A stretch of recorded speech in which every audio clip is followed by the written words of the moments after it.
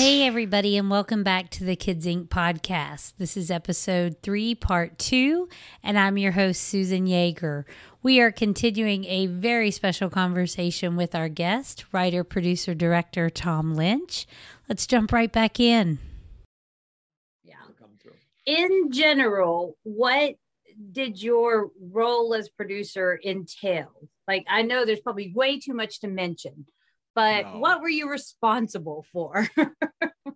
It evolved because as I first started, so the show aired in 84, which means I was working on it in 83, because I'm sure I was working on it. My first role was the show. In those days, the networks had what they called owned and operated. It's the most important stations in the New York, LA, Chicago. I think Philadelphia might have been one, and I don't know, Boston or something. The 5 biggest stations that gave you basically 60% or 30% or high number of the country. And if you got those stations in, then the rest of the smaller stations would fall in. And so I remember we had New York and Chicago, I think, or New York and Philadelphia. And I had taken it to every station in Los Angeles. Like, you didn't sell to a streamer, you had to get stations. I have this 3/4 inch cassette under my arm. I'm like sitting there and I'm meeting the gentleman's name was David Simon, was the station manager, and he's remained a good dear friend of mine. And I said, we talked about the show, and he said, interesting. We don't know. And we went back and forth, and he said, okay, we'll take it. And that made the show go. So my first role was to construct something that I could sell. There was also a gentleman named Russ Kagan who was guiding me through this whole thing. It was he's passed, but he's one of the legendary television salesmen of all time. And he mentored me through this process. And I was very fortunate in my life that creatively and business-wise, I was mentored by really dynamic, interesting people that knew what they were talking about. So anyways, so the first part of my producing job was to create a show that I could live with. That was putting the story to it. The second part of it was getting it sold, because if it isn't made, it doesn't mean anything. Right. The third part became a budget issue where, no matter what show you sell, people go, that's an expensive show. Or they say, and I heard this the other day, literally from a project we're doing with Netflix, to the same thing I heard 35 years ago. It's a difficult market out there. It's always a difficult market. It's never easy. It's been that way for 50 years. Right. So we had to figure out, and I did this along with a gentleman named Jimmy Como, who was the art director and production designer and became a producer on the show, helped me figure this out, how do we do this show? Where I think we had $100,000 an episode or something to do it. Goodness. How do we do this show? And my vision was, 5 music videos and it cost millions of dollars. Well, I wasn't getting that. Yeah. So we figured out, and it was his stage design had as much to do with us executing this well as anything, where he had this really genius idea of building the place, the street, the swing area, where it all worked as almost a Broadway musical. Like, if anything, a Broadway musical influenced the show. Me, for story, was 42nd Street, and for Jimmy, this great set design kind of imagery came that brought everything up. And Jimmy was truly a real production designer. He got involved in costumes. He got involved in everything. And it was a great asset. But so then I had to figure out how to do the show, cast it up, add the dancers to it in a way where these dancers became players into it.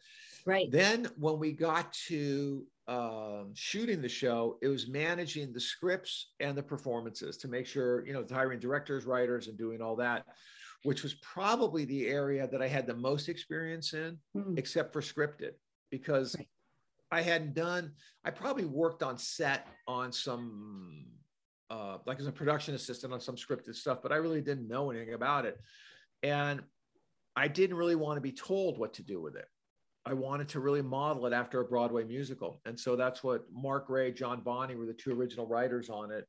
And they somehow discerned what I wanted and made it better. Because I didn't even know the language of it. It's just like, no. It's got to be funny. There's going to be a song. They're going to fall in love. There's going to be a dog. And I want an elephant to come through. That's what I'm doing here. It was like, make it happen. Yeah, there you go. Make it happen. And so then when you're the producer of the show, all problems hit your desk. Right. As Obama said at his job, only the big problems hit his desk. When you're a producer, only the big problems hit your desk. A cast member's unhappy, a divorce is happening, which the kid is not acting, is, having difficulty with it. Or in our case with KTEL, where I'm driving to work one day, and on my desk in those days, they'd have Variety and the Hollywood Reporter, the two trade papers for television, would be on my desk every morning. I'd have my coffee and I'd look at those, and then I'd go to work, right? So I get into, we're KTLA, and I get into the office at about, I usually got in there about 8 or 8:30. I always got up early and would go. And the headline was, KTEL declares bankruptcy. Now, they're paying 25% of the show. So I call up MGM. I go, hey, this thing, they go, we've seen that. And they speak as all, it gives me great mistrust for executives.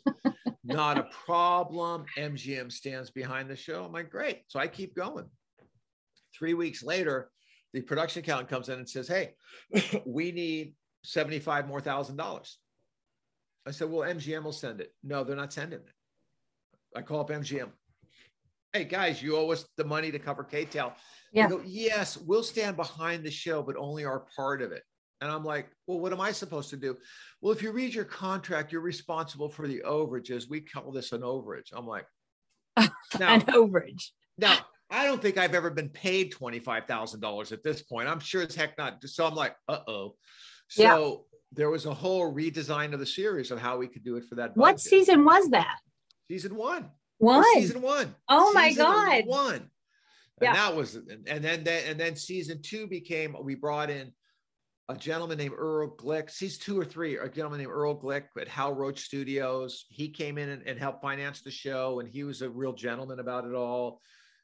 Then his studio, around season 4 or 5, he was bought by the Halmy Company. They came in and bought the show. And and the one thing that I learned from my music days is there's a thing where you can put in that if you're producing a record or something, you can always cure. If you go over budget, you can cure and they can't fire you. You make up the difference.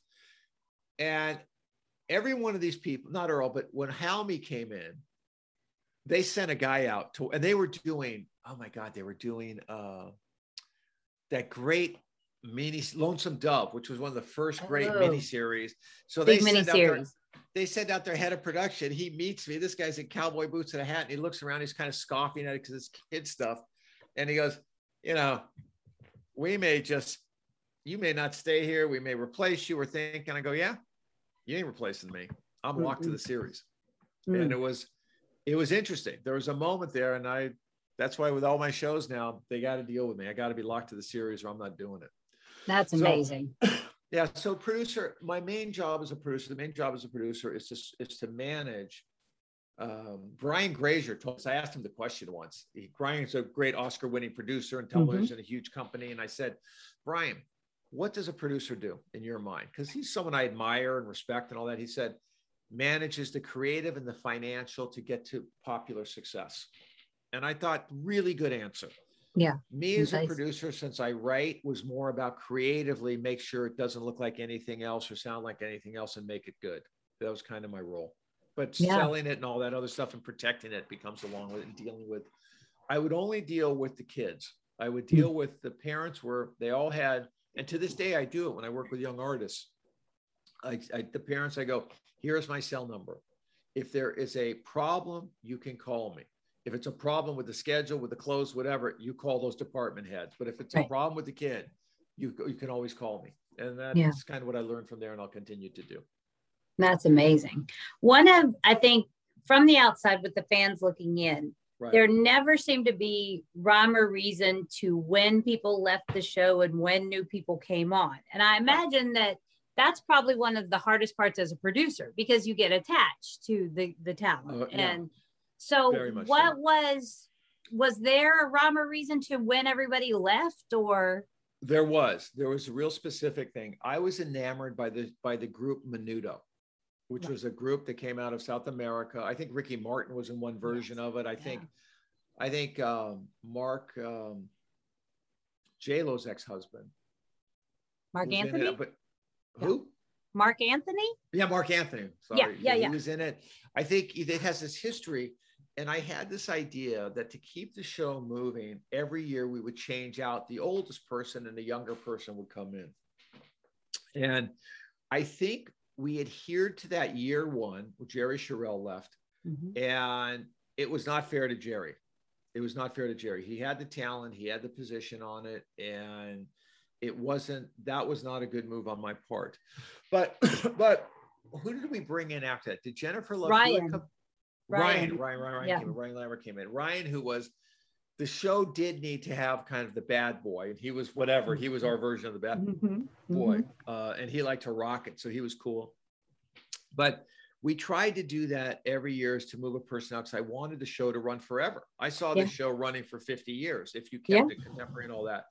And I'm sure there's times where we didn't hit that mark, or there was also times where they would only pick up 10 episodes, a half a season, and then we would do another season behind it. And it was always, Kids Incorporated always felt like it was going to get canceled every day we went to work. For 10 years, whatever we had, it felt like I was getting canceled every day. And that was it. When did you realize what actual impact with the fans and everything that the show was having? Okay, this is going to sound false or studied or something, but it was when I got a fan letter from a young lady in the South. This is premeditated. No, I'm just kidding. No, it's not. It's not. I told you I didn't look at the questions. No, it was, I remember going, my God, somebody wants to come out here and actually see this done. It was crazy. And then that young lady is our host, Susan Yeager. She sent me a note. Were you living in Nashville at the time? No, I did a stint in Nashville, but I've always been in West Virginia. West Virginia, that was it. And I had been to Wheeling, West Virginia, doing a big country music festival. So I remember Wheeling, West Virginia was literally the far end of the earth. When I was working for Kirshner, we did the country jamboree out there. And when I got that letter, I'm like, oh my God, people are actually seeing this. And you wanted to come out. I think that was the time. The other time was we did a performance at Hollywood Park at the racetrack in LA, where Hollywood Park called up and said, I was managing the group at that time, managing Kids Inc. Not that I'm a music manager, but more that I wanted to protect the albums. I didn't want people messing with them. They were young kids, and I didn't want, I just didn't want it messed with. And so we were invited. Hollywood Park wanted something for family, and we got a call, will you do in the Hollywood Park, there's a center field. I said, yeah, they'll perform. And kids were screaming for them. That hit me on it. It was, they performed a few places. The album sold well. There was a lot of markers, but I never went, oh my God, because you're always afraid of getting canceled. I lived with that of getting canceled because there were always funky deals. Like today, if I sell a show to Netflix or to Disney Plus or to HBO Max or to Nickelodeon or to whatever, it's laid out. You can get canceled, but you kind of know what's going to happen. Right. I had been through bankruptcy in the 4th episode. One of our partners went bankrupt and nobody seemed to care about it. We had the second season. In the second season, it came out of syndication and Disney bought it. They came up, and that was, oh my God, Susan. That was crazy. Well, that was one of my questions, actually. Someone actually asked that, I think, on a YouTube comment. What were the pros and cons? What got tossed around with that? And what ultimately led you to say, okay, let's do Disney? Well, I don't think I had the right to say no. They couldn't fire me, but I didn't have ultimate decision. It was an MGM decision, the studio. So I get a call from my executive at MGM, and he says, look, he goes, the Disney Channel is a thing. I didn't even know it existed. I'd heard about it. I didn't know what it was. Right. I think they were running Garrison Keillor's show, Lake Wobegon and stuff like that at the time. And they said they want to go with Kids Inc. They want to make an offer on Kids Inc., but they want to meet. Okay. So I go over and meet them. And, that's what you do in Hollywood. You meet with people. You just meet. And Zoom is the greatest thing in the world because I don't have to drive an hour to go meet with somebody now. I can just hop on this thing. Yeah. So MGM sold it. I had to do some budget stuff and maybe talk to some of their production people, how it's going to be done. And then there was the meeting of creatively where it's going to go. I'm like, okay, Tommy, go. I went there. My partner, Gary Biller, who was running the company, and we were partners in the company that, the Lynch Biller, I think it was called at the time. We go over to Disney over in Burbank. We walk and we're feeling pretty good. Hey, Disney, it doesn't get bigger than that. This is cool. Right. And we walk into the room and there's literally 15 people around the table. Okay, what are you going to do? And they go, well, here's what the show is. And none of them smile. None of them are happy. There's no joy. They're all looking at me. I get the sense they're just wondering. They're looking for a reason not to do the show is what I sense. Right. Trying to say no. Where they want to say no, or they want to do something. They're going to say something that's going to scare the hell out of me and I'm not going to want to do. Right. And one guy, this gentleman, Patrick Davidson, who was became my executive at Disney, said, well, where are you at with the series now? I go, I'll tell you all 20 episodes. And I start pitching out 20 episodes, absolutely making it up. I have no idea what we're doing. There's one where Gloria goes on a trip. Exactly. Exactly. I was just going, and he goes, well, wait a minute. I go, well, oh no, this is why they were good. Part of it was they'll approve the scripts as we do them. I said, okay, here's the first 20. And I just started telling the stories because I wanted to the show had to get writing. I had to get them to start spending money or it could fall apart. People move slow. And this is only my perception, which may not be accurate. I'm only giving you my perception. Who knows what they were thinking? So we got through that hurdle and we started making it for Disney. And then that's where I felt experienced a heavy hand on the creative side. They definitely had their opinion of what Disney was, which you would expect. They definitely had their opinion. And I had my opinion of, I'm going to make the show I want to make. And I think that probably has defined my attitude a lot. I've certainly gotten more thoughtful about other people's opinion as I matured. But back then, I was so argumentative because I was afraid. When I heard someone say, maybe you ought to try this, I thought they were telling me I was stupid because I was just inexperienced. And now I think I'm more civil. But that started the journey with Disney, which was successful. The beginning of cable television. Again, I found myself in, syndication was kind of being taken over by cable. And I found myself in the ground zero level watching it. Started to understand the power of Disney, the power of that. I had not worked for a company like that before. So it was fine. It was all good. It was all good. I remember one of my jobs when I worked for you was to watch the fax machine for when the notes would come in and what lines they wanted to change in the songs. Like lawyers say they can't say this and lawyers say they can't say that. And that was so fun for me to be like, also, it was a very behind the scenes look at how it comes together because what you were allowed to say and what, Oh my God. They want you to re-edit songs done by Sting. I'm like, wait a minute. Sting is like a great gift of writing. Right. I'm not going to change his lyrics. Oh yeah, you are. I think that the only battles I didn't win were the standards in practice. That was like untouchable. If they said, you're not saying this, you're not saying that. And that I kind of accepted as that's just what it is. And so let's work as best we can with it. Nowadays, creators have much more freedom because there is no bandwidth. Back in those days, you could lose your TV licenses. You could be, advertisers would have uproar. And even though they were a cable channel, they were still the Disney empire. So they had a lot to protect and, you couldn't have somebody, you just didn't want to start that fight and they weren't going to let you have that fight. So that's crazy. Do you remember, just speaking solely to seasons 1 through 3?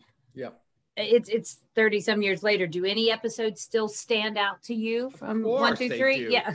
Of course they do. What are you kidding me? Yeah. I actually did a thing where my only homework I did on this, I'm going to bring it up, is where I brought up a list of the shows. To kind of look at. God bless Wikipedia. Yes, I thank God for that. They know more about what I've done than I do. And as I look through it all, we did some stuff they should have fired me for. I mean, just like really bad stuff. But I think the ones that I loved the most were the ones that were kind of grounded in reality and then had a place in the world. I'm trying to look at the first season, if anything stood out to me. The Painter was an interesting one, because I think that was the second episode, and I believe that had to do with graffiti of some kind. And I remember someone telling me, they go, well, Tommy, you can't do graffiti. So it's criminal, it's this. And I'm like, well, it's really art. And that's what we're doing in the show. And they said, well, you can just do a little in this corner. I'm like, okay. And they came back 2 days later and the entire set was covered in graffiti. I'm like, so I think I like that more from a battle point of view than anything. Right. The thing that the bully was always interesting to me. When the kid Rasan had to face he faced his fears, and I liked that show a lot. The Ghost of the Place was great because it kind of gave us a little bit of the society of it, of the back, like Elvis played there and all these other people played there. Right. Let me see which one. There was one, my favorite show of all time was The Magic Toy Shop. Yes. I think that is my favorite show for so many reasons. I think I wrote and directed that one. I was just starting to direct a little bit more. And then I think I also, my kids were in that. I put the kids into it all of my children in it. And that was really fun. Stacerella, when we did the Cinderella story, was Stacy. I still can see the shot. Gary Halverson was the director, and I could still see the shot where she goes for the slipper. She's in this beautiful classical dress, and she goes for the slipper, and he lit it where the light just hit it perfectly. I mean, it's still one of my favorite things of all time that I've done. Wow. So Aladdin's lamp was fun to me too. I like that one. They were all, they all were, there was just this weird joy of it all going on, because we were shooting, like we'd shoot 3 concert shows a day. We'd shoot 3 dance numbers a day. We'd show 3 book shows on 3 other days.